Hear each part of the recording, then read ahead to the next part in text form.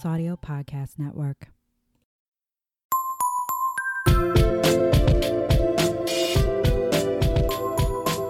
Last time on Whining About Herstory.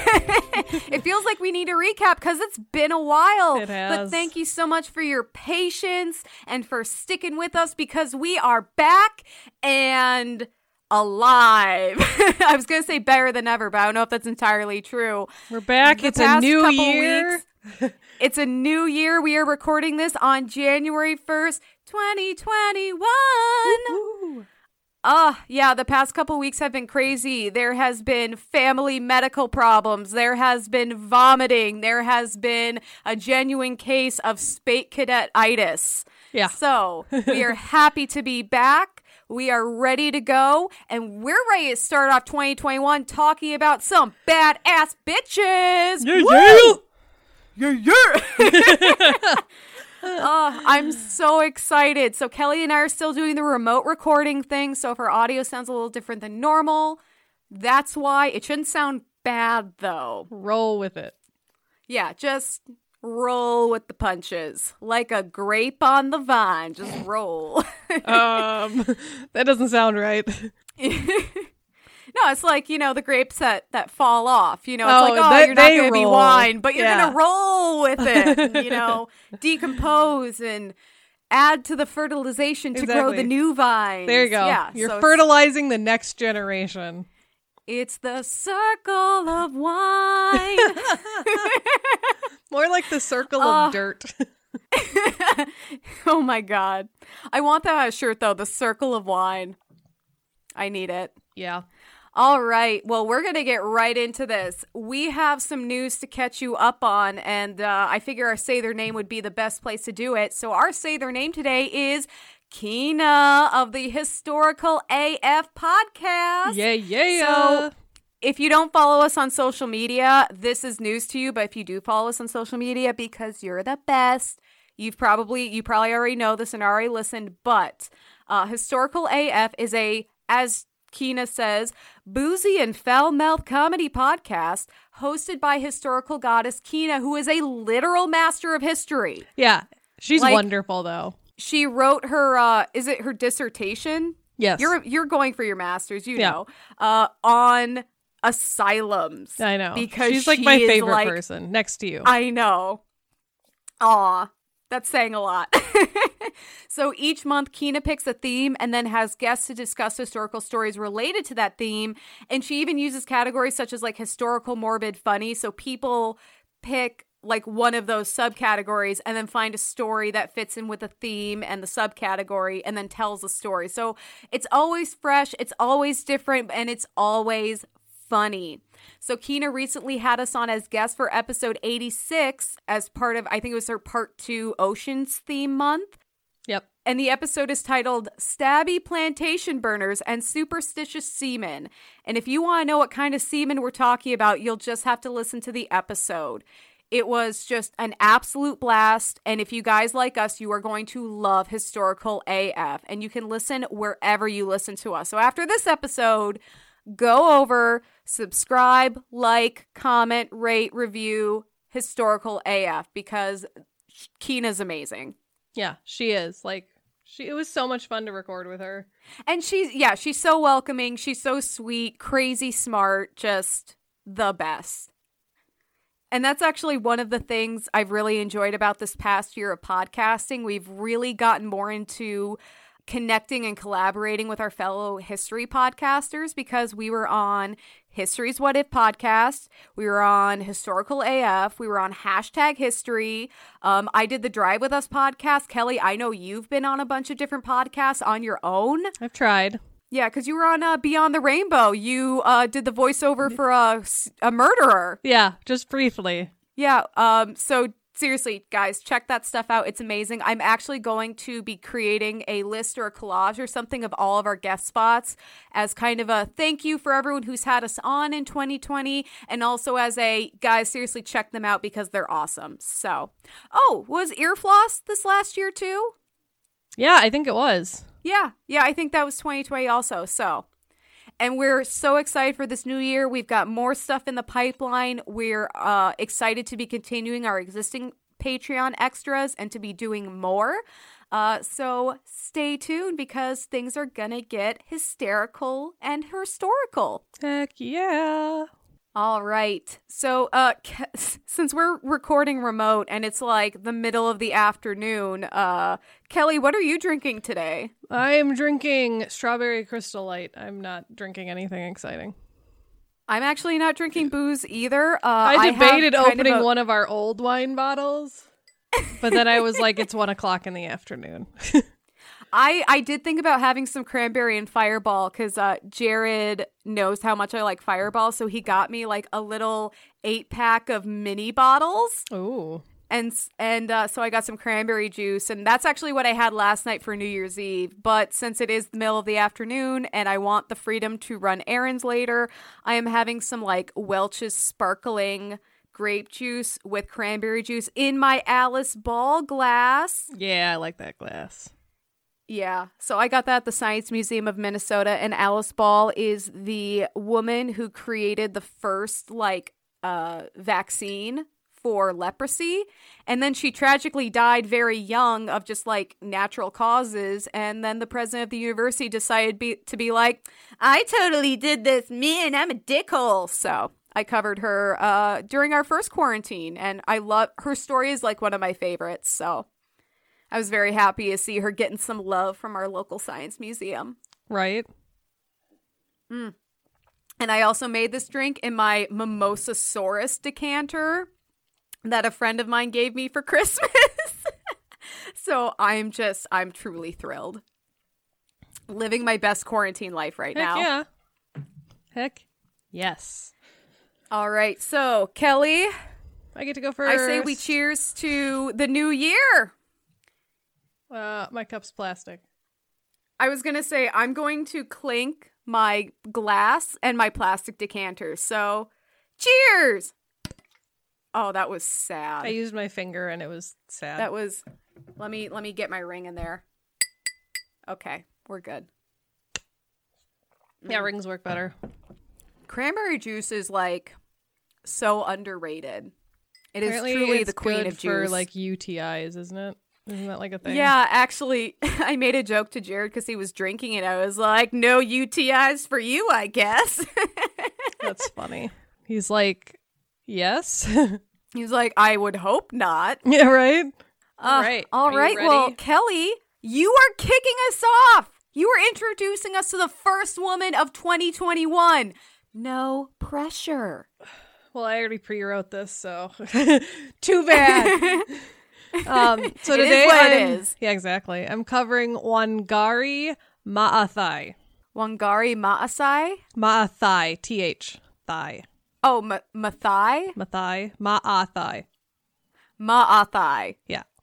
Hold on. Let's do this for 10 more minutes. Of just me mispronouncing this poor woman's name. I know. I'm okay. sorry. Maathai. So Wangari was born on April 1st of 1940 in the village of Inhaithi in the Nyeri district of Kenya. So Kenya. Okay. I couldn't quite tell where we were going to end up in the world with that name. So now I feel more grounded. Right? Kenya, I know where that is. Her family is Kikuyu, which is a specific tribe in Kenya. And it's actually the most populous ethnic tribe in Kenya. So she's a part of that. When she was about 6, her family 3. Thinking of my other story, people relocate a lot. When she was about 3, her family relocated to a white-owned farm where her dad had found work as a laborer. So this was in the town of Nakuru, and her whole family moved there. But when she was 7, her mom and her 2 brothers and herself moved back to her original village because they had a primary school there, and this new town didn't. So they moved back so her brothers could attend primary school. Her father remained at the farm, and they don't really go into what happened after that, but within the next year she ended up joining her brothers at primary school, so that's pretty sweet. Okay, that's cool. So they moved so the children could get an education. Yeah, so they basically went back Awesome. home so the children could get an education, which is awesome. Parenting A+. Exactly. So at the age of 11, Wangari was able to move to an intermediate primary school. It was called St. Cecilia, so a Catholic, which was a boarding school. And yeah, it was run by Catholic missionaries. So she would go on to study at St. Cecilia's for 4 years. She became fluent in English, converted to Catholicism. She became involved in the Legion of Mary, which is the way I read it, because like their motto was to serve God by serving fellow human beings. So it kind of sounds like a low-key nun, but like without the vows and stuff. Yeah. It's like, I'm going to put good out into the world in the name of God, or because that's what my religion is dictating. Okay, help other I can people, get behind that. Right? Basically, I'm going to help other people because that's what God would want me to do. So while she was studying at St. Cecilia's back home, there was something called the Mau Mau Uprising, which forced her mother to move from their homestead to an emergency village set up in the province. So it was kind of like an uprising, I think, of a different tribe. I didn't read into it, but basically, like, yeah, it forced a bunch of people out of their homes. But because she was away at boarding school, like, she heard about it, but she wasn't directly affected. Yeah. Okay. So she would go on to complete her studies at St. Cecilia's and gain admission to the only Catholic high school in Kenya for girls. Wow. Yep. It was named Loreto High School, and it was in Limuru, Kenya. So she went there. She moved to go there. And during this time when she was learning in high school, this was kind of toward the end of East African colonialism. Like, you know, stuff was they were starting to get their own independence, you know, stepping away from other countries.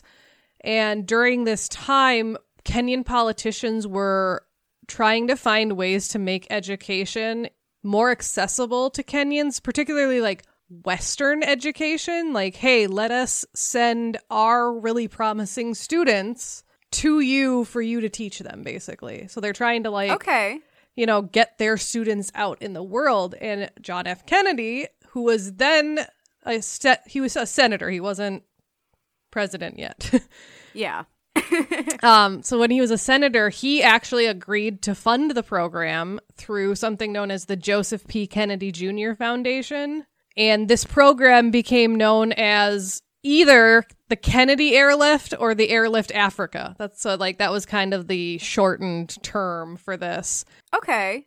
I wonder if that's named after, I'm trying to think of the Kennedy family line, because I think it was the oldest son, Joe Jr., was killed while serving in World War II. I believe so. I wonder if that's what the foundation's after. named after. Because I believe he was a pilot, so then the airlift thing kind of comes into play. Yeah. So Wangari became one of 300 Kenyans selected to study in the United States in September of 1960. So they started this program kind of while she was in high school, and then she got selected to go because she was a really good student. Yeah, she's smart as hell. Right? So in particular, she actually received a scholarship to study at the Mount St. Scholastica College in Atchison, Kansas. So that's cool. I've actually heard of Mount St. Scholastica. I didn't know it was in Kansas. I was just going to say, I didn't know it was in Kansas. I've never heard of that town in Kansas. Like, maybe it's one of those that have, like, a few different locations, and this is just, like, one of their campuses. So she went there, and she studied biology. That was her major, and she took minors in chemistry and German, because why not learn another language? There you go. So she received her Bachelor's of Science in 4 years, so 1964, and then she went on to study at the University of Pittsburgh to get her master's degree in biology. So that's cool. What was even cooler is her studies were actually founded by the Africa America Institute. So, like, they paid for her to go, like, continue her degree, which I think is awesome. That's such an incredible opportunity. Yeah, right? And then, so during this time in Pittsburgh, she experienced her first environmental restoration project, which becomes a huge thing later in her life. So she witnessed local environmentalists pushing to get rid the city of air pollution, which I'm pretty sure they're all, like, rolling over in their grave. Well, maybe not now, because COVID has really, like, cut down on air pollution. But pre-COVID, they were probably, like, rolling over in their graves. So Wangari did go on to receive her MS in biological sciences. She graduated with her master's and right away was appointed a position as a research assistant to a professor in zoology back in the University College of Nairobi. So she gets to go back to Kenya, right? Nairobi's in Kenya, right? That is an excellent question, and I think we should look it up. Yeah, it's the capital of Kenya. Okay. I was like, I'm pretty sure it's in Kenya, but then I was like, crap, is Nairobi like another country? I feel bad. I'm sorry. If it makes our people of listeners Africa. feel better, I am equally ignorant about all countries Right? in the world, including my own. Upon returning, Wangari dropped her forename, which was actually never mentioned in any of the articles I read. So she must have had like an Americanized name that they never mentioned, because now it says she dropped her forename, preferred to be known by her birth name, Wangari Muta, which I'm like, they never talked about a different name. Oh, so maybe when she entered the program and went to the United States, she had an Americanized name that she went by, and they never and mentioned then she's it. like, guys, we're not fucking doing this. And actually, that's kind of cool that that's not the name that she is known by now, because Right? she's like, no, I don't want to be called that name. And everyone's like, cool, you should totally have control over what your name is and what people call you. And that's Right? And basic she's like, human no, I'm respect. sticking with my birth name. Screw you. Yeah. So when she showed up at the university to start her new job, she was informed that her job had been given to somebody else. Oh my God. Yep. What?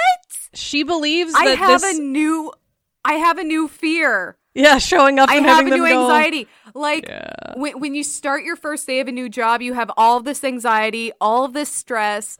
But I would never have imagined showing up and having a possibility being like, you don't actually have this job. I'm sure We they gave can't it to do that someone else." anymore.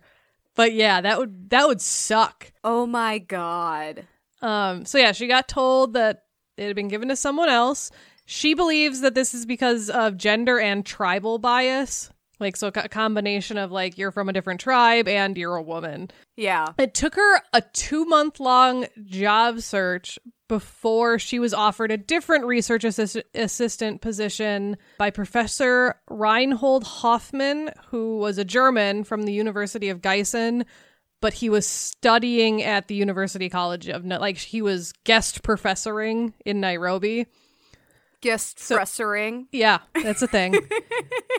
And so he offered her a job to be his research assistant in microanatomy. Microanatomy. Yep. And this was actually a new department that had just been established at the University College of Nairobi. It was the Department of Veterinary Anatomy. So it was microanatomy. I don't know what microanatomy is. Small anatomy pieces. I was going to say, instead of looking at the body as a whole, you look at like one part of the finger and like what makes up that bone in the finger and the little vessels in there. And yeah, there you go. So while she was being this research assistant, she met Mwangi Maathai, who was another Kenyan who had actually also studied in America on the same program she did, and they became very close and became really good friends. She also rented a small shop during this time and established a small general store to provide her sister's work. So she's, she had some money coming in, so she was able to just establish a little thing to get, her sisters doing stuff, which is neat. Well, and what's so cool is that she had this incredible opportunity to pursue her education. Right. Someone else paid for it, that would have been out of reach otherwise. And now she's using what she's learned, her position, what she's achieved to help support her sisters, Right. Like she's passing it on. She's keeping it going. I can't imagine she's getting paid a ton to be a research assistant, but right. She's still paying it back basically, which is awesome. Yeah. Aw, I love her. Yeah, right. So during the next year of her tenure with Professor Hoffmann, he actually urged her to travel to Germany to actually go to the University of Gießen, like where he was an actual professor, and pursue a doctorate. He's like, you're super smart. You should go for your doctorate, finish your education. So she did. She went to Gießen University, and in tandem also studied at the University of Munich to get her to, work on her doctorate. So she's going to 2 universities to get her doctorate? Yep, to work I think she's doing it in tandem, classes at both potentially. Okay. Damn. Right? I can barely handle going to 1 university, let alone 2 in Right? fucking Germany. exactly. So in 1969, she returned to Nairobi to continue her studies at the University College of Nairobi and work as an assistant lecturer. So she's still working on her doctorate. She hasn't gotten it yet. In May, the Mwangi Maathai, who she had met earlier and become good friends with, they married. And later that same year, she became pregnant with their first child. During this time, her husband campaigned for a seat on parliament, losing only by a few votes. However, also during this time, Tom Maboya, who had been really instrumental in founding the program that sent her and her husband to America, was assassinated. And this led to the president of Kenya basically ending any multi-democracy in Kenya. They was nope, we're not going to reach out to other states. We're not going to, we're going to just be our own nation by ourselves. So kind of the international programs that they were doing, he's like, nope. Yep, nope, he's like, no, we're done. Yeah, which more is isolationist policies. Yeah. Oh, that sucks. Yep. But then she had her son, who they named Waweru, which I think I think she kind of liked that name. And then after she had her son, she became the first Eastern African woman to receive her PhD doctorate in veterinary anatomy. From the University College of Nairobi. I guess I don't know if it's ever, but, she received it. And she did her dissertation on the development of the differentiation of gonads in bovines.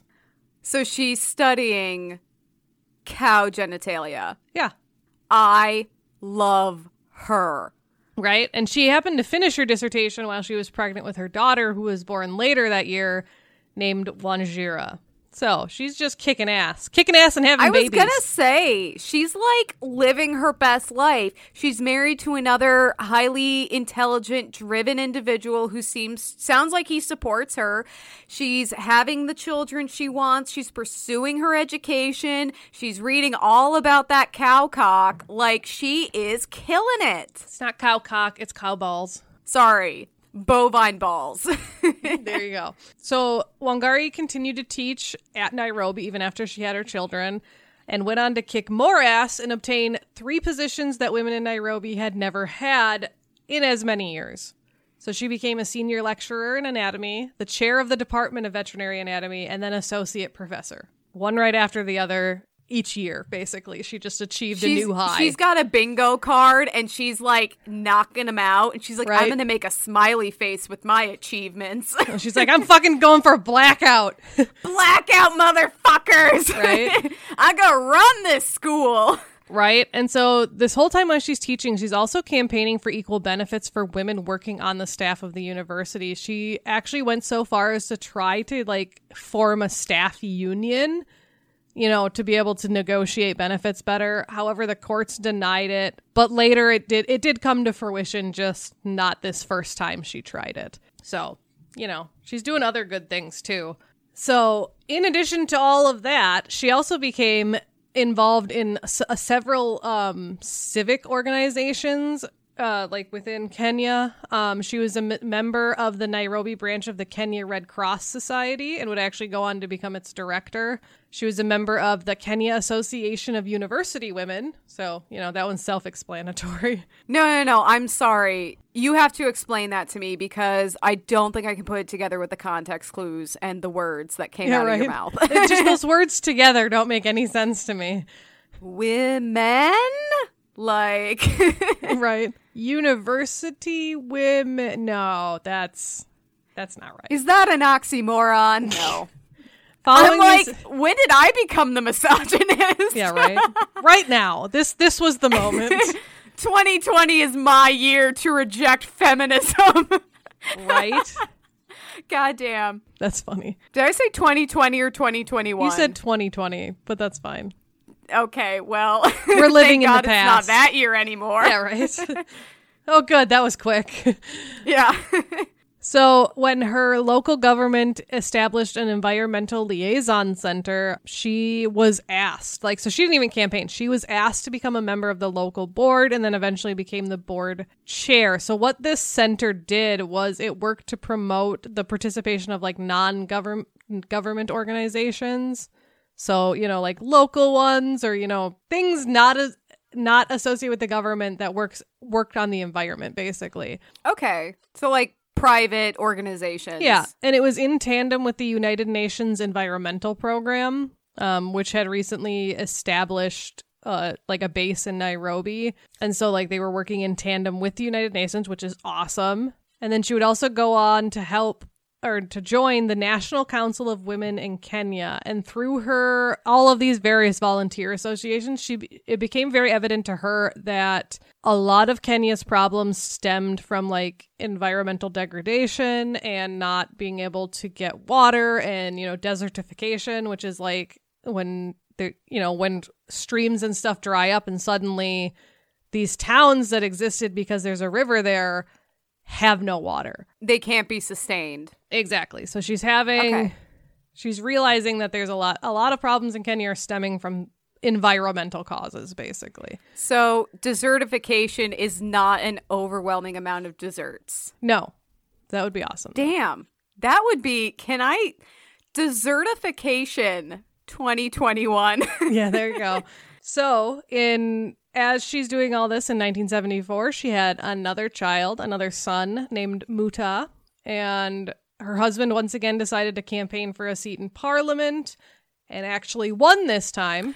Oh, good for him! And during his campaign, he had promised to find jobs to try and limit the rising unemployment problem that Kenya was having. And this actually led to Wangari, like, connecting some of her environmental restoration ideas, like, into her husband's campaign, basically. So she founded EnviroCare Ltd, or Limited, which was a business that involved planting trees to conserve the environment. So basically, what it did is it involved ordinary people, just people out in the world, planting trees to try and save the environment. Because, like, one of the things you can do is, like, plant trees along dried stream beds, and the trees will find water, like underground water, and then you can kind of, like, recycle it from the tree. It's a whole thing. Okay. I'm just going to trust you.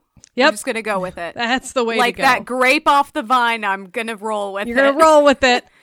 So her founding this EnviroCare led to her planting her first tree nursery side by side with a government tree nursery in the Karura forest. EnviroCare would go on to run multiple problems.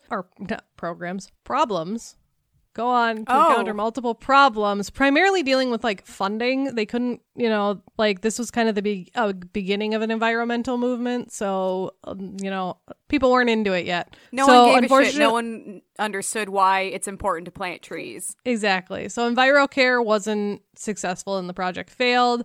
However, this led to a lot of conversations concerning EnviroCare and, like, the work that she was doing. And then the United Nations Environmental Protection Agency, which I mentioned above, actually, like, kind of heard about what she was doing and decided to send her to the first UN conference on human settlements, like, and how they affect the world.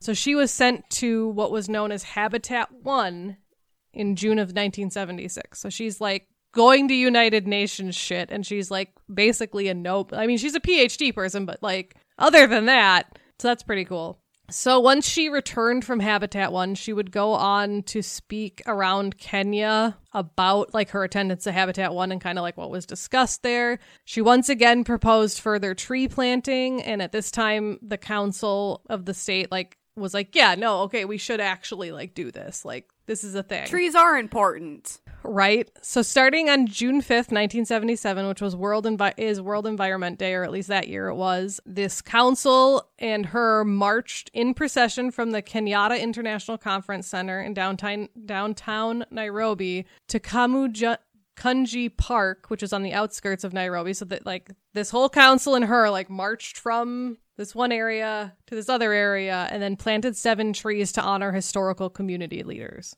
I hope they carried the trees with them. I really hope so too. Just like everyone's got a sapling and they're like pumping them up in the air, like, trees are people too. Like, that's funny. So this was the first event in what would become known as the Green Belt Movement, which I'll talk more about. Okay. So after that event, Wangari really started encouraging particularly the women of Kenya to start planting tree nurseries throughout the country, what she told them to do, or what she recommended, was search nearby forests for seeds to trees that are already native, Go find, stuff that is going to grow and then, plant it somewhere else. And she actually agreed to pay these women a small stipend for each seedling that was planted elsewhere. And then that supports the economic development of women in the country, kind of like how she was helping her sisters out. Exactly. That's amazing. Plus, and it's helping the environment, So it's a little bit of guess everything. money does grow on trees. Bracha!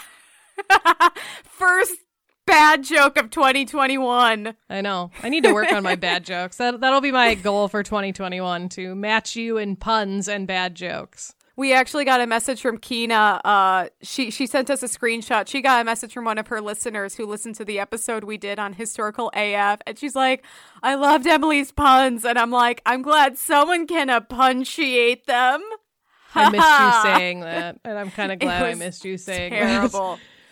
Oh, it's it was okay. terrible. It's part of my everyone prefers Emily, but her puns are kind of ridiculous, so I'll give They her that. are. And you know what, though? I say them with confidence.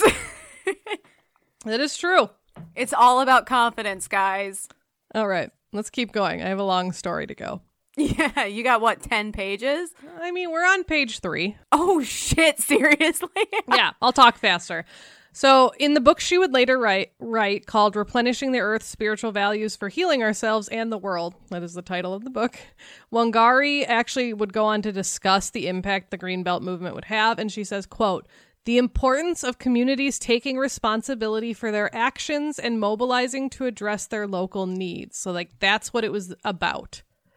And then she said, quote, we all need to work hard to make a difference in our neighborhoods, regions, and countries, and in the world as a whole. This means making sure we work hard, collaborate with each other, and make ourselves better agents to change. I love her. I know. She's kind of great. After this, Wangari and her husband, Mwangi, separated. And then after a lengthy separation of about 2 years, he filed for divorce. And this is where I'm like, you're a terrible person, because he said, or he was said. So he said, she said, he was reported as saying, yes, that Wangari was, quote, too strong-minded for a woman, and that he was unable to control her. In addition to naming her as cruel, he publicly accused her of adultery with another member of parliament, which in turn was thought to have caused his high blood pressure. So the judge ruled in his favor. What?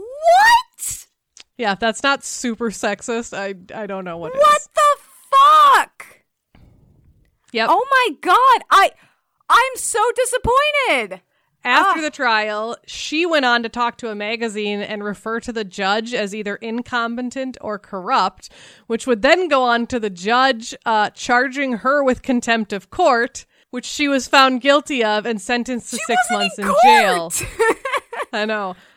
Oh my God. She was sentenced to 6 months in jail, but then after 3 days, her lawyer formulated a statement which the courts found sufficient for her release. I don't know what that statement is. I couldn't find it. Y'all are dumb. That was the statement. Right? Exactly. And then when she got out of jail and shortly thereafter, her husband, her former husband, sent her a letter via his lawyer demanding that Wangari change her name, drop his last name. So she just added an extra A. Oh my God. So his last name was Salt Queen. I know. His last name was Mathai, Mathai. Her last name is Maathai, so it's Maathai. Oh my God, I love her. I do too. However, the divorce was really costly, and with the lawyer's fee and then the loss of her husband's income, she found it really hard to provide for her and her 3 children on the wages she was making at the university. She did find an opportunity at the Economic Commission for Africa, again, through the United Nations. However, this job required extended travel throughout Africa and was actually mainly based in Zambia, not Kenya, so she couldn't bring her children with. However, probably to give her children a better life, she chose to send them to her ex-husband and take the job. She would go on to visit them regularly, but they continued to live with their father for a while. That's gotta be such a rough decision. It's I can't even imagine. To have the best shot, and unfortunately, that's living with my bastard ex-husband. Right. Yeah, I know. I really wanted him to come out as like, I'm an intelligent, I know, supportive before you were like, gentleman he's who doesn't intelligent. resent my wife. Yeah. And you're just sitting here like, oh, Emily, you don't even know. I mean, part of it, unfortunately, is cultural norms in certain countries. You know, they still have those really strong cultural norms where the men are in charge. And it is I mean, what it is. even here, you know, it's like, oh, I want a woman to be smart as long as she's not smarter than me. Right. Or someone, I don't know, someone famous, I don't even remember who it was now, and like someone I don't know, but famous, and they were talking, like he posted on Twitter of like what he was looking for in a woman, and like the last line was, intelligent, but not boring. And I'm like, you know, those two things aren't synonymous, right? Like, yeah. But yeah, I laughed. Anyways, so while she was going on to, you know, travel with the United Nations, she also ran for the position of chairperson of the National Council of Women of Kenya, or the NCWK, which is an umbrella organization consisting of like a lot of the women's organizations across the country. So she got that, which is cool. However, a new president of Kenya had been elected named Daniel Arap Moi, and he very, very much tried to limit the amount of influence that the Kikuyu, which is her tribe, and remember, the biggest ethnic group in Kenya. Yeah. But he really wanted their ethnicity to not have as much influence as they had, basically. So he was like, no, I'm in charge. And so I'm assuming he was from a different tribe. I didn't look into him because he just sounds like an asshole. Yeah, I don't know. Anytime you're like, I don't know, this ethnicity, I don't like them and I want to kneecap them or whatever, it's like, oh, yep. we're treading on some dangerous territory, aren't we, sir? Right. And he even went so far as to like try and do that with volunteer civic organizations. So remember, she was running for the NCWK chairperson. She lost by 3 votes, but was overwhelmingly chosen to be the vice chair. And then the following year, she ran again, and she believes that both times that it was due to government oppositions that she lost. Okay. However, when she ran the third time, it became apparent that she was going to win. A woman named Maendelo Ya Wanawake, who was, like I said, another member of it, and she represented like a lot of Kenya's rural women, and they were close to Arap Moi, the president. So she withdrew from the NCWK. Wangari was elected chairman, like they knew she would. However, a lot of the funds that were supposed to kind of go through the NCWK to be spread out through organizations went to Wanawake because she was like the rural women. So, you know, they probably need more money. But that means that it left the NCWK basically bankrupt. And now, you know, Wangari's ahead of it. And so she's like, I don't know what to do. So basically what she did is she increased the focus on the environment and basically made its presence more known, its work more known. So, you know, it kind of changed directions a little, but it's like she did what she could with what she was given. Yeah. She's making the best of it. Right. And she would actually go on to be reelected as chairman of the organization every year until she retired, which was which was like 6 or 7 years later. It really sucks, though, how much, like, political nonsense is going into just, like, supporting women and taking care of the environment. Oh, it gets so much worse. Like, I can't imagine why those are such decisive topics. Why those are so controversial. It gets so much worse. Okay. Are we going into a hole? Strap in and strap on, Emily. Oh, no. I don't want to. So in 1982, a parliamentary seat opened in her home region in Kenya. And so she was like, you know what, I'm gonna try and get on to parliament. So as required by law, she resigned from the university because apparently you have to do that in Kenya to run for parliament. I wonder if it's like a conflict of interest situation. Maybe. I don't know. So the courts decided that she was ineligible to run for office because she had not re-registered to vote in the last presidential election. So she believed that this was false and illegal and brought the matter back to court. The court was to meet at 9 a.m, and she had to deliver her papers by 3 p.m. So she's like, I can do this. However, the judge disqualified her from running on a technicality. So they didn't let her run anyways. And then when she went to request her job back, she was denied. And because she was living in university housing, she was evicted. Oh my God. It kind of seems like I hate to use this term because it's so cliche, but the man is literally coming after her. Yeah, no, she just like... They just don't like that was her. So bad. Oh my fucking God. That's bullshit. Luckily, she had purchased a small, like, home slightly outside of the city some years earlier. Probably, like, too small for her family, which is why she wasn't living there. But she was able to move into this small home that she had purchased and began focusing on the NCWK more because that's really all she had at this point. Yeah. So during this time, she actually had the opportunity to partner with the executive director of the Norwegian Forestry Society, Wilhelm Elsrud. So that's kind of cool. You know, getting some international influence in there. Yeah. So this partnership really blossomed, and Wangari became like the coordinator between the two entities, the NCWK and the Norwegian Forestry Society. And this movement also began to get more seed money from the United Nations Voluntary Fund for Women, which made her able to expand her movement within Kenya and hire additional people to oversee operations. So they were able to continue paying women to plant seeds. And then she refined it to be able to pay a small stipend for women's husbands and sons who were literate and able to keep accurate records of the women planting seeds. So like she would pay the women, but then if the husbands and sons were like, yeah, okay, you know, she planted this many seeds in this area and they were able to like track it more accurately, they would also get more money. Oh, yeah. And I mean, what is the reason to not do that? You're making money and helping the environment. It's like the dream. Right. And then she's supporting, because I assume the people who are planting these seeds are probably like rural, poor. Oh, yeah. Don't have a lot of opportunities. You mentioned that they might have been illiterate. And so well, and they're probably the people affected by these environmental causes, you know, because they're the ones that are going to want to do it. But you're supporting them and helping them kind of help themselves. Right. So when the UN held the third Global Women's Conference, and it happened to be held in Nairobi, Wangari arranged a lot of the seminars and she arranged presentations to describe the work that she had been doing, this green belt movement with planting seeds and stuff. And so she escorted delegates to see the nurseries that the women were planting, you know, had the delegates plant their own trees. She would go on to meet some other very, very powerful women, including Peggy Snyder, who was the head of the United Nations. It's UNIFEM, which it's like United Nations, something, female, something. But she's a big name.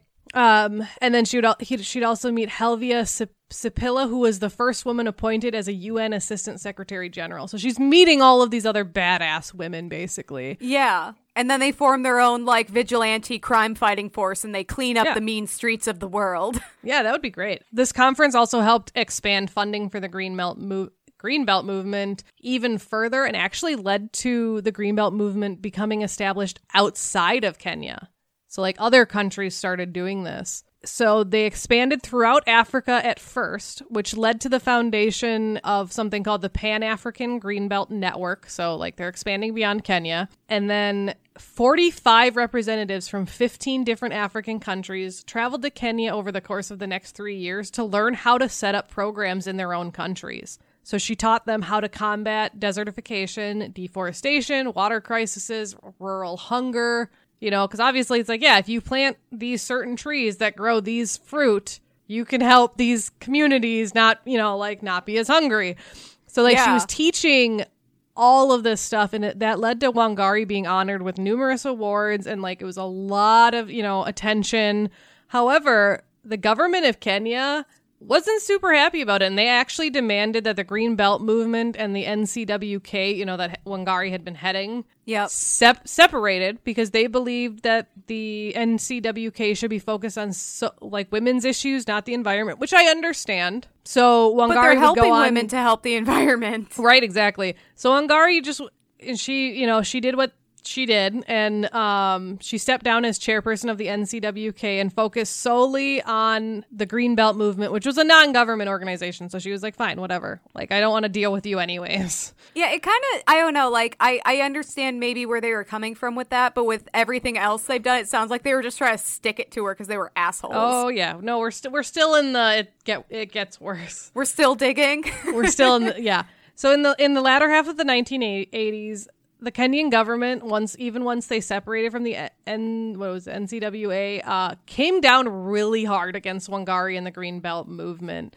So at this time, Kenya was a single-party regime, and they really didn't want democratic rights. Like, they were super opposed to it. And so what they did is they invoked a colonial-era law prohibiting groups of more than 9 people from meeting without a government license, and they invoked that against the Greenbelt movement. What the fuck? The Greenbelt movement, they did what they could, and they actually went on to carry out pro-democracy activities, such as helping people register to vote, pressing for constitutional reform and freedom of expression. And Wangari believes that in that election, the 1988 election, that the government carried out electoral fraud in order to maintain power. So that's what she thinks. I probably wouldn't doubt it, to be honest.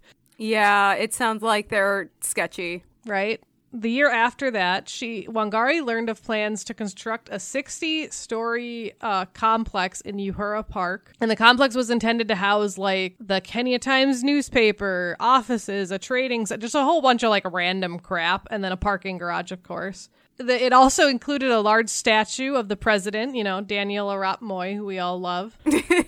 So when she heard about this, she went on to write many letters. Like, she wrote to the president, she wrote to, like, everybody in government. She actually would go on to write to people, like, in Europe and Germany and, like, all these places she had been, basically being like, they're gonna destroy this park to build a shopping center, essentially, like... This is literally out of that song. Exactly. Was it like, you kill paradise to put up a parking lot? Yeah, that's funny. So the government refused to respond to any of her inquiries and protests, of course, and they actually started calling her a, quote, crazy woman. They denied that the project was going to take anything more than just a small portion of the public land, and proclaimed the project as a fine and magnificent work of architecture, opposed only by the ignorant few. So, like, they're laying it on whenever thick someone in is the saying media. crazy woman, just assume they're an asshole. Just right? Fucking assume. So the government would go on to express outrage for her actions, complaining of her letters to foreign organizations and calling the Greenbelt movement a bogus organization and its members a bunch of divorcees. Yep. Man, they're getting old school with the feminist throwdowns. Like, yep. They actually went so far as suggesting that if Wangari was so comfortable writing to Europeans, perhaps she should go live in Europe. I love that whole if you don't like it, get out mentality. Right. It's like, fucking, can we just all agree that's shitty and knock it off? Yeah.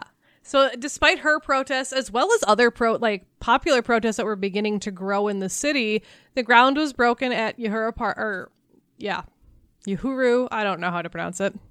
But so they broke ground for the construction project in November of 1989. Wangari sought out an injunction in the High Court to stop it, but the case was thrown out because, of course.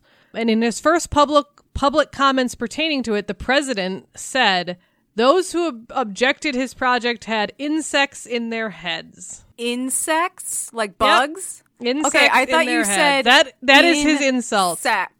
Insects. Wow. Insects like bugs. I will say, like, I'm sure this was so frustrating for Wangari, but, like, how cool is it that this woman is such a thorn in the president's paw? I know, just this one woman who's just trying to plant some trees is just the president's worst fucking nightmare. Yeah, right. So that was his first statement on it, and then in another speech that he gave actually in the park, it was a speech celebrating independence from the British. He suggested that Wangari be a proper woman in the African tradition and respect men and be quiet. He's like a comical, misogynistic supervillain. Like, if you wrote that character, people would be like, guys, that's just super heavy-handed. It's too much. That's not realistic. It's too much. Yeah. Like, no one talks like that. No, they fucking do. Oh my God. Yep. The government would go on to force Wangari out of her office, and the Green Belt movement was moved into her home. The government then audited the Green Belt movement in an apparent attempt to shut it down. However, they kept strong, and actually all her protests, the government's response to her protests, and then all the media coverage garnered by both of those things did lead to foreign investors pulling out of the project. Yeah. So the project did get canceled. Yeah. Oh, that's awesome. Right? So as the next election, I guess it would be an election, approached, it came to the attention of Wangari and other pro-democracy activists that the government was compiling a list of people to assassinate, and that basically the government was sponsoring a coup, essentially, although they were in charge, so I don't really know if it would be called a coup. But they were basically going to quash this stuff so they could maintain power. Yeah, they were going to pull oh God, what was his name? Stalin? Who would just make people disappear. Yeah. Wangari found out that her name was on the list, and there was a pro-democracy group known as the Forum for the Restoration of Democracy, or FORD, and they also found out about it, so they presented information to the media, being like, the government's basically trying to kill off anyone that opposes them. We should hold a general election and try to get, if they're gonna do that, we shouldn't let them be in power, kind of a thing. We probably shouldn't vote for the people trying to murder us. Yeah. So they released those statements, and later that day, Wangari received a warning that one of the members of Ford had been arrested. So she was like, oh shit, if they're arresting them, they're going to come after me. So she decided to barricade herself in her house. She put bars on her windows. She was like, fuck that, they're not getting me. And good thing she did, because shortly thereafter, police arrived and surrounded her home. Oh my God. She was besieged for 3 days before the police cut the bars out of her windows, came in, and arrested her. Oh, Wangari, if this ends with an assassination, I'm going to be pissed. No, it doesn't. Let's not start 2021 that way. I cannot No, I handle wouldn't. it. That would be mean. So she and the other pro-democracy activists who had been arrested were all charged with spreading malicious rumors, sedition, and treason. They only were in jail for a day and a half before they were brought to a hearing and then released on bail. A variety of international organizations and 8 senators, including Al Gore and Edward Kennedy, people found out about this, and they all put pressure on the Kenyan government to substantiate the charges and be like, okay, why are you arresting all these pro-democracy people? What did they actually do? Yeah, you need to fucking make this legit. Yeah, and it was basically give us a reason, or us as the United States are basically not going to be happy with you. We will not have relations country to country with you anymore. And so the Kenya government ended up dropping the charges. Instead of substantiating them, they were like, never mind. So she was released on bail, and her and others took part in a hunger strike in a corner of Uhuru Park, which they labeled Freedom Corner, which was previously the one that they were going to build the shopping mall on. Yep. So they did this hunger strike in order to pressure the government to release other political prisoners. 4 days into the hunger strike, the police forcibly removed the protesters. Wangari and 3 others were knocked unconscious by police and hospitalized. The president would call her, their president, not ours, would call her a mad woman and a threat to order and security in the country. And then he, under his breath, coughed, slut. Yeah, right? Just to put the cherry on. Yeah, 100%. The attack drew international criticism. The U.S. State Department was deeply concerned by the violence and the forcible removal of hunger strikers. When the prisoners were not released, the protesters, mostly mothers of those in prison, moved their protest to the All Saints Cathedral, which was across the street from the park they had previously been protesting in. The protests continue not necessarily with a hunger strike, but just protests. They continued until early 1993, so almost a year later, when the prisoners were finally released. And Wangari would contribute frequently to these different protests they were holding. So during this time, even though she was over there getting arrested, she was also being recognized with various awards internationally because of her work with the Green Belt movement. So, and the Kenyan government was not happy with that. So she would go to San Francisco to receive the Goldman Environmental Prize. She won the Hunger Project's Africa Prize for Leadership, which was in London. CNN aired a 3-minute segment about her prize. However, when that episode of CNN aired in Kenya, they cut out that segment about her. Oh, dicks. So during one of the months of the protest, her and the president traveled separately both to Rio de Janeiro for the UN Conference on Environmental Development. So they went to the same conference, and the Kenyan government and the president accused her of inciting women and encouraging them to strip at Freedom Corner, urging her not to be allowed to speak, which of course that didn't happen. Like she didn't encourage them to strip. I was gonna say, like, so he tried to be like cherry. Yeah.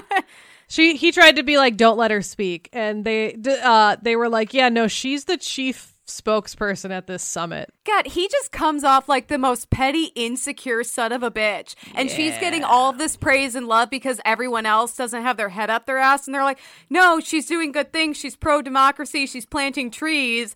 And then her getting praise makes him look like even more of an asshole. Right. He should have just just embraced love it. Like, I hope every time she accepted an award, she's like, I dedicate this to President Fuckface or whatever. Yeah, right. For making this possible by being such an incredible douche. So in 1992, Kenya held its first multi-party election. Wow. 1992. Wangari strove to unite all the oppositions for fair elections in Kenya against the current government, basically. She was like, guys, we need to band together to get them out of power. Because Ford, the Restoration of Democracy group that I had talked about earlier, had split into two different groups. And then there was the vice president who had split into his own group to form the Democratic Party. And then there was the Kenya Africa National Union, who was in charge now. So basically there was four different parties. And Wangari was like, okay, the three that are against the other one, we should all be one and get them out of power. Yeah. So she formed the Middle Ground group. That's what she formed in order to unite everyone.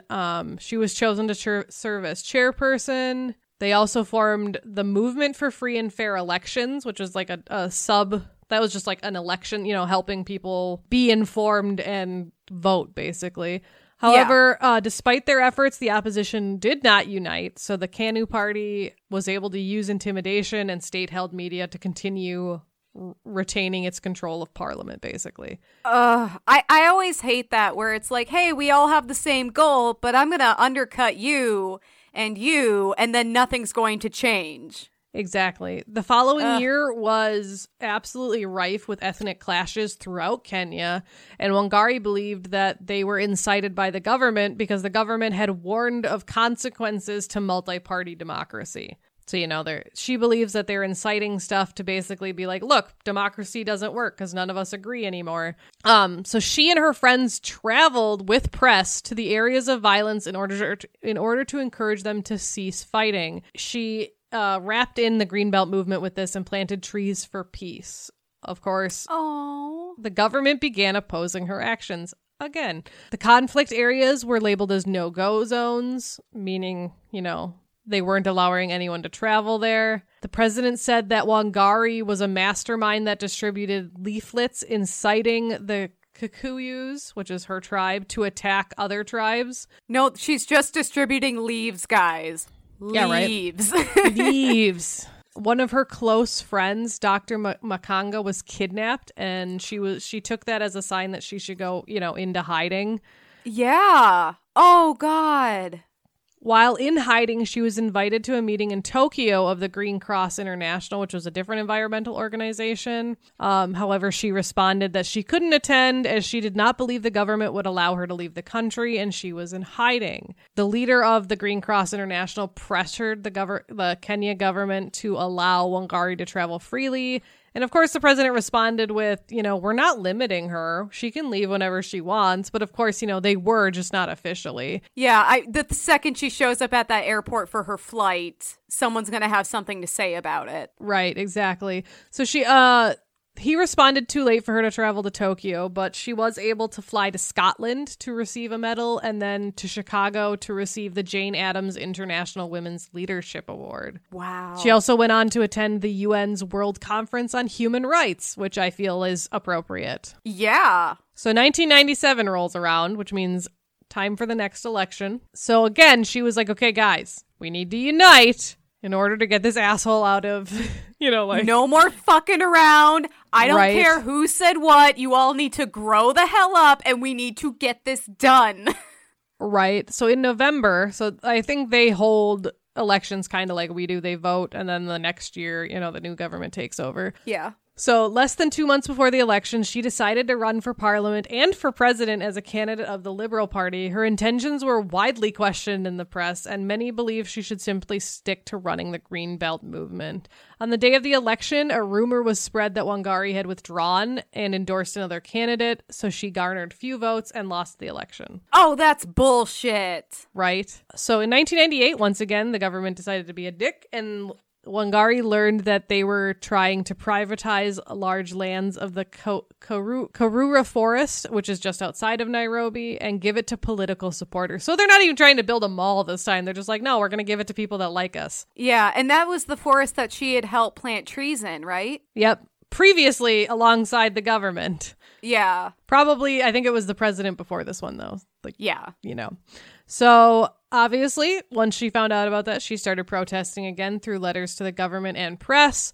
She and the Greenbelt movement went out to the forest and planted trees, obviously to protest the destruction of the forests. In 1991 January, a group of protesters, including Wangari, six opposition MPs, journalists, international observers, and more Greenbelt members and supporters returned to plant more trees. The entry of the forest was being guarded by a large group of men. When Wangari tried to plant a tree that had been designated to be cleared for a golf course, the group was attacked. Many of the protesters were injured, including Wangari, 4 of the MPs, some of the journalists, and German environmentalists. When she reported the attack to police, they refused to return with her to the forest to arrest her attackers. However, the attack was filmed by some of Wangari's supporters, and the event provoked international outrage. Oh my God. Student protests. Yeah, right. Thank God. Student protests broke out throughout Nairobi, and some of these groups were violently broken up by police. Protests continued until August, when the president announced that he would ban all allocation of public lands, which is good. Well, that's okay. They worked. It's so unfortunate. That was in 1999. In 2001, the government again planned to allocate land to its supporters. So basically, he waited 2 years and then was like, everyone's forgotten about that by now. No one cares anymore. Right? Trees are so 1990s. Yep. So again, Wangari started protesting this and actually started collecting petition signatures. And during one of these protests in a village near Mount Kenya, Wangari was arrested. The following day, following international and popular protests at her arrest, she was released without being charged. In July of the same year, shortly after planting trees in Freedom Corner at Uhuru Park, in commemoration of Saba Saba Day, she was again arrested. Later that evening, she was released without being charged. In January of 2002, she returned to teaching finally, and she taught at the Dorothy McCluskey Visiting Fellow for Conservation at the Yale University School of Forestry and Environmental Studies. So she remained there until June, teaching a course on sustainable developmental focus work on the Greenbelt movement. So she was basically teaching people about her movement. And that was, where is Yale? Oh, shit. New England states? Yeah. She left Kenya for 6 months. Yeah. Upon returning to Kenya, Wangari decided to campaign to be in parliament again, this time as a candidate of the National Rainbow Coalition, which was an umbrella organization that basically finally united the opposition. People finally realized that, okay, us working separately is not working. Oh, really? Tell me more. Right? So on December of 2002, the Kenya African National Union was finally defeated by the Rainbow Coalition. Oh, I love it's the Rainbow Coalition that takes them down. And in one of the constituency, Wangari won the bid for parliament with an overwhelming 98% vote. So she got into parliament. Wow. A different government is now going to be ruling. Good things are happening. She was appointed as the assistant minister in the Ministry of Environment and Natural Resources and served in that capacity until 2005. She also founded the Mazingira Green Party of Kenya to allow candidates to run on a platform of conservation as embodied by the Green Belt movement. That is amazing. I am so glad that this story is finally ticking upwards, because listening to her constantly fighting against the same bullshit and getting arrested and penalized and being in fear for her life, it sounds so exhausting. And then to live it and to decide, I'm going to keep going and fucking finally. Right. Well, here's a major tick. In 2004, Wangari was awarded the Nobel Peace Prize for her contribution to sustainable development, democracy, and peace. Wangari is the first, right? Wangari is the first African woman to win the prestigious award. According to Nobel's will, the Peace Prize is awarded to a person who, in the preceding year, shall have done the most or the best work for fraternity between nations, for the abolition or reduction of standing armies, and for the holding or promotion of peace congresses. So that's what gets you the Nobel Prize. And you covered the first woman who won the Nobel Peace Prize, right? And who actually inspired peace being a category. Yep. Who was that again? I don't remember. Shit. We've done so many episodes. I know. It's hard. But I love that you're covering like these two notable, Nobel Peace Prize winners. Yeah. Between 1901 and 2018, only 52 Nobel Prize awards were given to women, while 852 were given to men. And that's not just peace prizes. That's Nobel Prizes in general. Oh, wow. So this is what the Norwegian Nobel Committee said in their statement announcing her as the winner. Maathai stood up courageously against the former oppressive regime in Kenya. Her unique forms of action have contributed to drawing attention to political oppression, nationally and internationally. She has served as inspiration for many in the fight for democratic rights and has especially encouraged women to better their situation. That's so sweet, and it's all so true. So she continued to work with the Greenbelt movement, and then in 2005, she took a trip to Japan, which really made her become enthusiastic about waste reduction philosophy, which is like a big thing in Japan due to like a lot of Buddhist beliefs. They're big on waste reduction, apparently. Well, they have a strong like environmental philosophy when it comes to like their like Shintoism and yeah, exactly. I mean, they have a tiny island; they got to take care of it. I was gonna say there's a lot of people there, and they need to be very careful with their waste. Right. So in 2005, Wangari was elected as the first president of the African Union's Economic, Social, and Cultural Council, and was appointed a Goodwill Ambassador for an initiative aimed at protecting the Congo Basin forest ecosystem, which is cool. Awesome. She was one of 8 flag bearers in the 2006 Winter Opening Olympics. Oh shit, seriously? Olympics opening. Yep. Oh, we gotta go watch that after this. I know. She was also awarded an honorary doctorate and gave the commencement address at the Connecticut College in 2006. She supported the International Year of Deserts and Desertification. That's hard to say. It is. I keep wanting to say desertification, like I know. desserts. So I remember this. I don't know if other people remember this, but in 2006, like late 2006, early 2007, the United Nations did something called the Billion Trees campaign, and she was one of the spearheads of it. Oh, that's cool. I don't remember that. Although I was probably a sophomore in high school and just like fucked out of my mind. So she, along with her sister Nobel Peace Laureates, Jody Williams, Shirin Ebadi, and Rigoberta Menchu Tum, Betty Williams, and Mayreed Corrigan Maguire, so those are all women that have won the Nobel Peace Prize, began the Nobel Women's Initiative. So they formed together and formed that crime fighting squad you mentioned. They did! Oh, man, I want to come up with their theme song now. I know.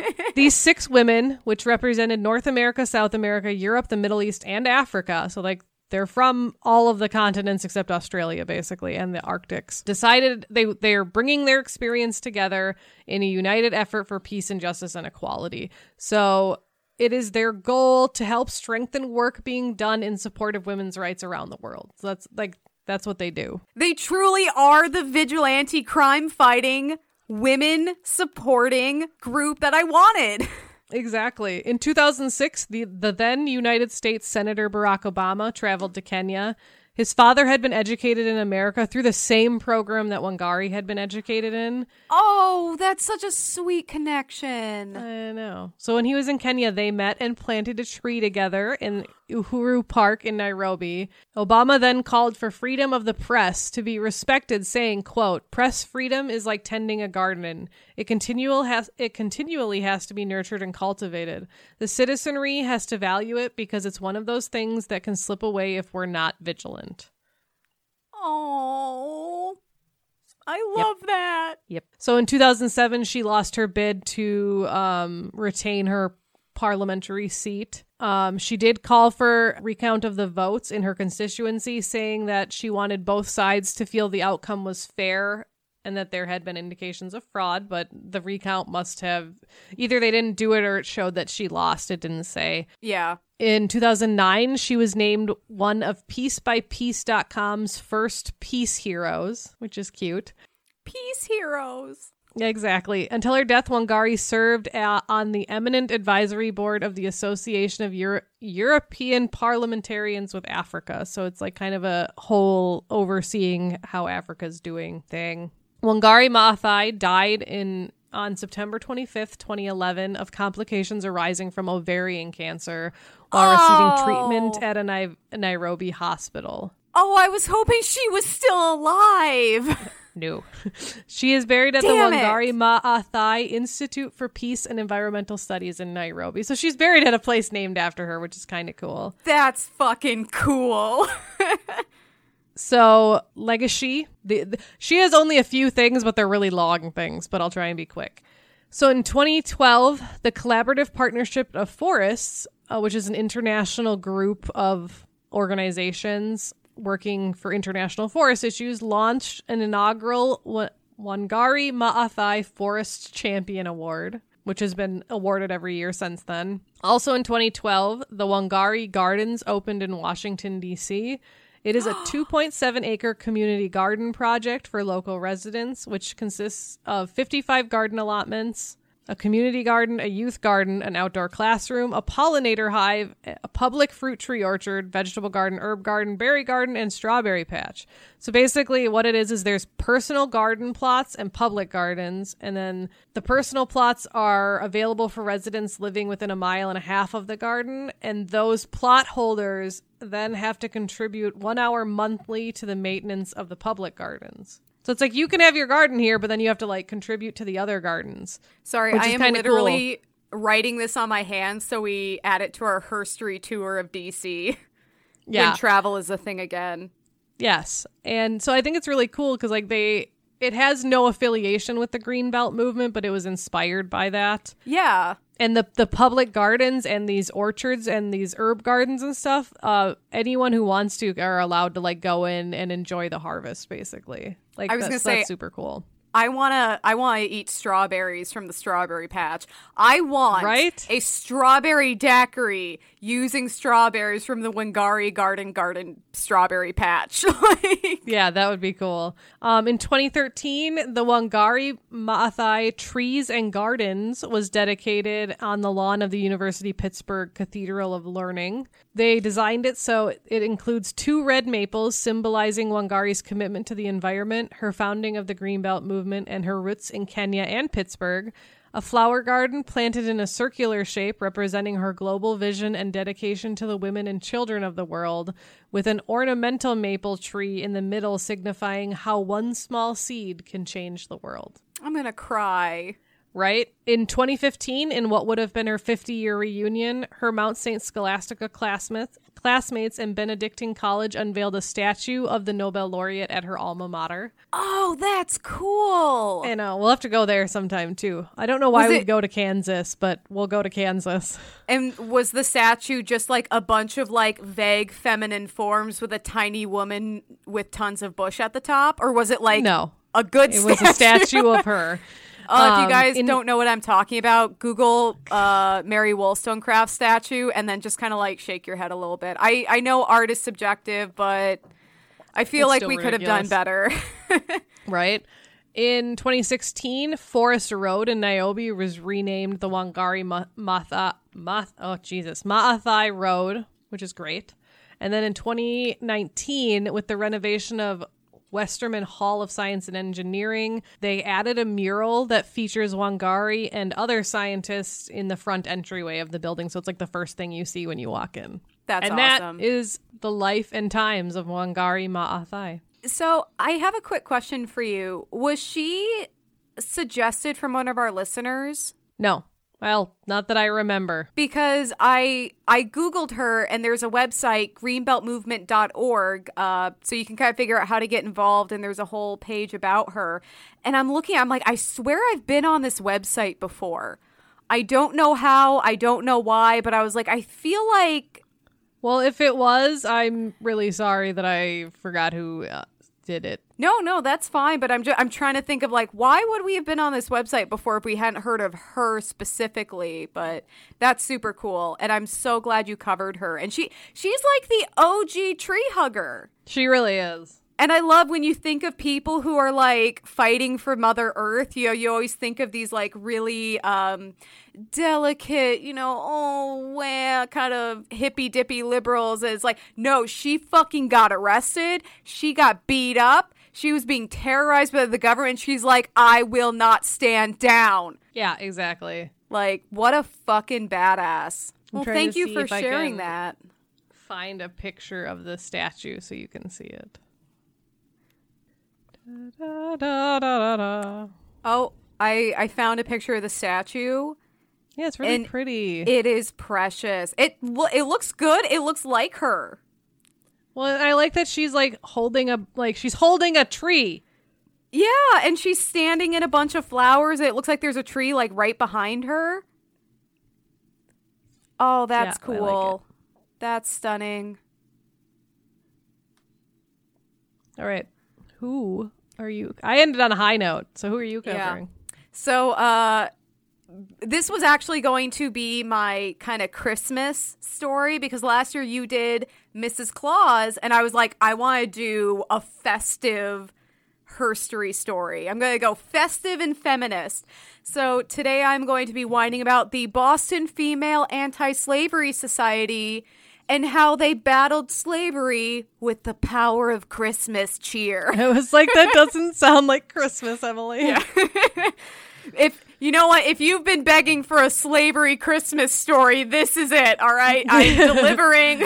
I know all of our listeners have been begging for a Christmas anti-slavery tale. Here we go.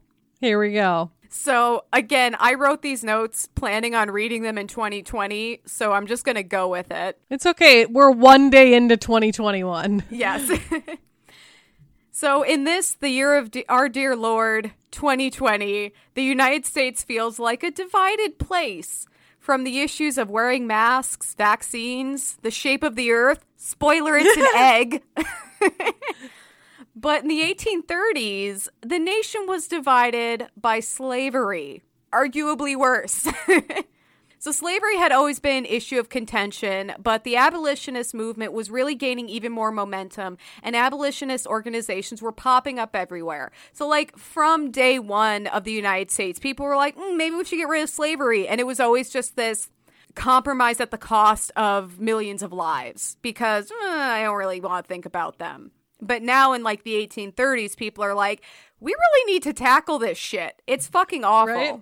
One such organization, the Boston Female Anti-Slavery Society, or BFAS, was formed in 1833.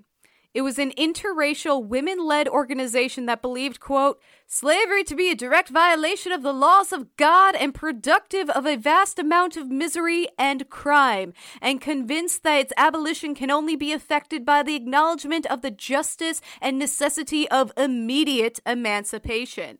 Okay. And they're not like kind of, some abolitionist groups took more of a moderate stance, but they're like, no, we need to stop this completely now. No compromise, no slow dissolution, like we're done.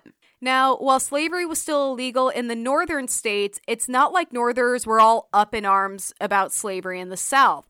In fact, abolitionists weren't just combating the institution of slavery, but the apathy of Northerners, because it was seen as like, well, we don't have slavery, so we're fine. That's their problem. Let them sort it out.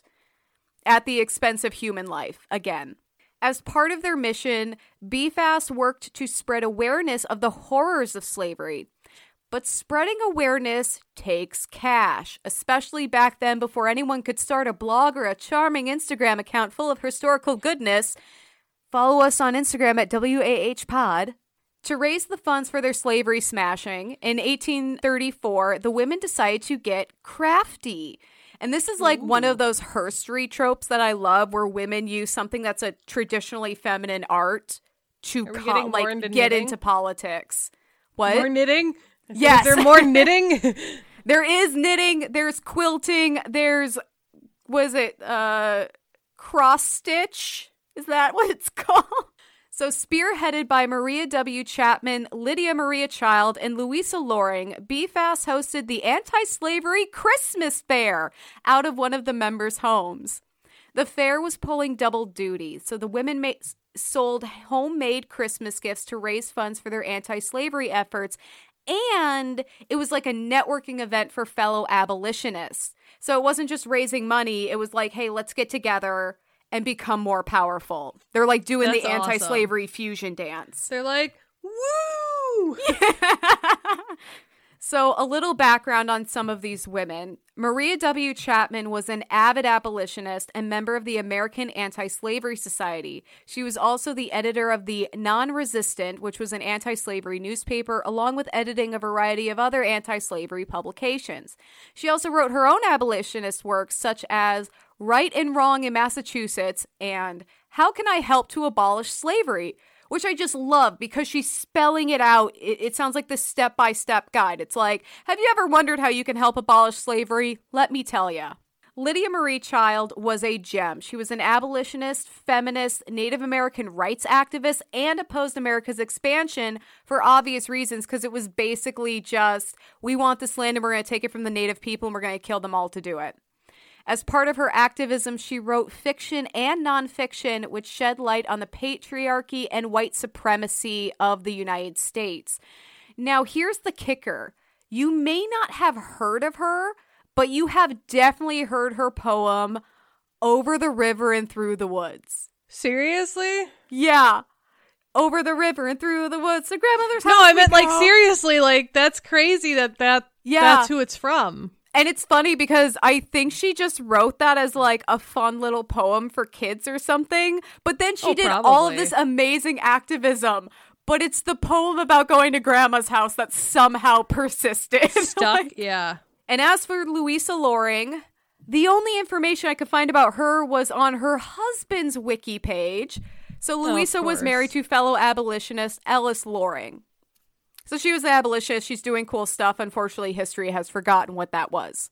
So the women raised over $300 at their first event, which is over $3,000 in today's money. Nothing to sneeze at for a little grassroots organization. Because of its success, they decided to host another Christmas fair. However, pro-slavery folks had caught wind of their efforts and the fair's success, and they decided to calmly gather their torches and pitchforks and attack the fair. As one does. So they changed locations to Maria Chapman's house. So they went from one house to a different house. Subsequently, the pro-slavery mob attacked her house, so BFAS moved the fair to Maria's parents' house. So they're like, you can keep attacking, but we can switch houses all damn day. Right? Like, we have so many houses, you have no idea. To really stick it to the pro-slavery buttholes, Maria decided that the anti-slavery Christmas fair would be an annual event, and it would be for over 20 years. She almost took their hatred of this as like, this is why we need to be doing this. Like, this really, like, kind of fired them up even more. It grew out of the BFAS members' homes and into large halls to accommodate the crowds. They also introduced male and female abolitionist lecturers because this is a woman-led organization, so there's a sense of equality among the genders. Women from all over New England would get together to form sewing circles, which I love, where they would make goods to sell at the fair. These sewing circles were important for spreading awareness for abolitionist causes, particularly in rural communities. So women engaging in politics, especially issues as unsexy finger quotes controversial as slavery, was frowned upon. That's how I'm going to refer to something as controversial if it's stupid, like the controversial issue of vaccines. Like, shut up. So beyond the sexism at play, like I mentioned, a lot of Northerners were apathetic to the issues of slavery and felt that abolitionists were radical. Like, you guys need to settle down. And so these sewing circles were kind of these female-only spaces where these women could engage in political conversations in a safe space. Many of the goods sold at the fair were branded with slogans related to the cause. So quills for sale were called weapons for abolitionists, which I just love, and it made me think of your tattoo, because you have the quill tattooed on your leg. And pocket watches would have, they would say, the political economist counts time by years, the suffering slave reckons it by minutes, and that phrase would be engraved on the pocket watches, which is really like, you have to use this thing constantly, and every time you look at it, you're just remembering that, yeah, we have gambled and compromised the lives of millions of people, and it needs to end. Right. But Maria took the fair to the next level by introducing, drumroll please, the Christmas tree! The tree displayed at the anti-slavery Christmas fair was one of the first in New England. It was even decorated with little gifts that visitors could buy and became a huge draw for crowds. So, little history about the Christmas tree in the United States. Most of you are probably aware that the Christmas tree as we know it is not originally a Christian tradition. It has been symbolic for many ancient peoples and has roots in paganism. Even the ancient Egyptians used palm rushes in a similar way to symbolize the triumph of life over death during the winter solstice. So this whole idea of using a tree as a form of like rebirth and persistence through dark winters and everything is not new, and it's not Christian. Jesus did not have a Christmas tree in the manger. They didn't put the frankincense and myrrh under the tree. That's not how this went down. But the Germans are credited with developing the Christmas tree traditions we're more familiar with today. When Germans brought this tradition to the United States, Americans were blown away by it. So at first, Americans hated them because of the pagan roots of the Christmas tree. But by the 1840s, they began to come around to the idea because honestly, a tree like lit up and decorated is just cool. I don't care culturally where you're from. That's a cool sight. Because of the late adoption, Christmas trees are still a rarity at this time, which is why it was such a hit at the fair. So it was kind of like a novelty. Yeah, that would make sense. As it grew, the fair became known as the Anti-Slavery Bazaar, and instead of lasting an evening, it would last an entire week. And this makes me think of like the Christmas gift pop-up shows that we see a lot around the holidays. Like my friend was selling her art at one of those, a couple weeks ago. But this is all raising money. Instead of, giving local artists a platform to sell their stuff at, they're raising money to fight slavery. However, like with most popular things, the original message behind the anti-slavery Christmas fair began to be lost, and the women were concerned about that. And it's like the same thing with Mother's Day. Like, does anyone remember the true meaning of Mother's Day as we discussed in our very first Mother's Day episode? No! I do. S apostrophe motherfuckers. Yeah. Harriet Beecher Stowe, author of Uncle Tom's Cabin, described the fair as, quote, the most fashionable shopping resort of the holidays. And of course it has, no mention of anti-slavery sentiments. Because the anti-slavery message was being lost in the glitz and glam of the holiday shopping season, BFAS decided to destroy what they had created, putting an end to the fair in 1858 after nearly 30 years. That doesn't mean the bazaar was a failure, though. In fact, it was hugely successful. The Boston Female Anti-Slavery Society was able to raise money to fund their efforts to end slavery, and the bazaar was a great example of women commanding their own political power to exact change in the world. And that is the lovely Christmas story about how a bunch of women weaponized Christmas to fight slavery. Boom! Tree! Christmas tree for the win! Yeah.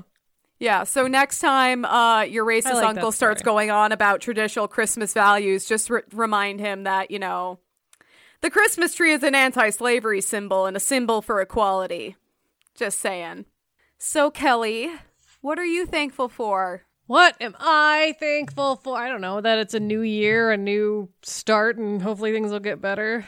Yeah, I'm trying to feel cautiously optimistic for this year because honestly, the issues that we've been facing in 2020, it's not like they run out the clock and then it's a new year and it all goes away. We're going to keep having to face those head on and keep having to fight them.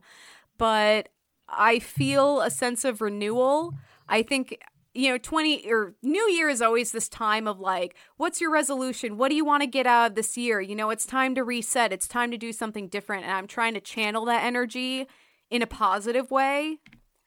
So. I like that. That's a good thing. I am thankful for the love and support I've gotten over the past couple weeks. Like I said, we had a family emergency situation.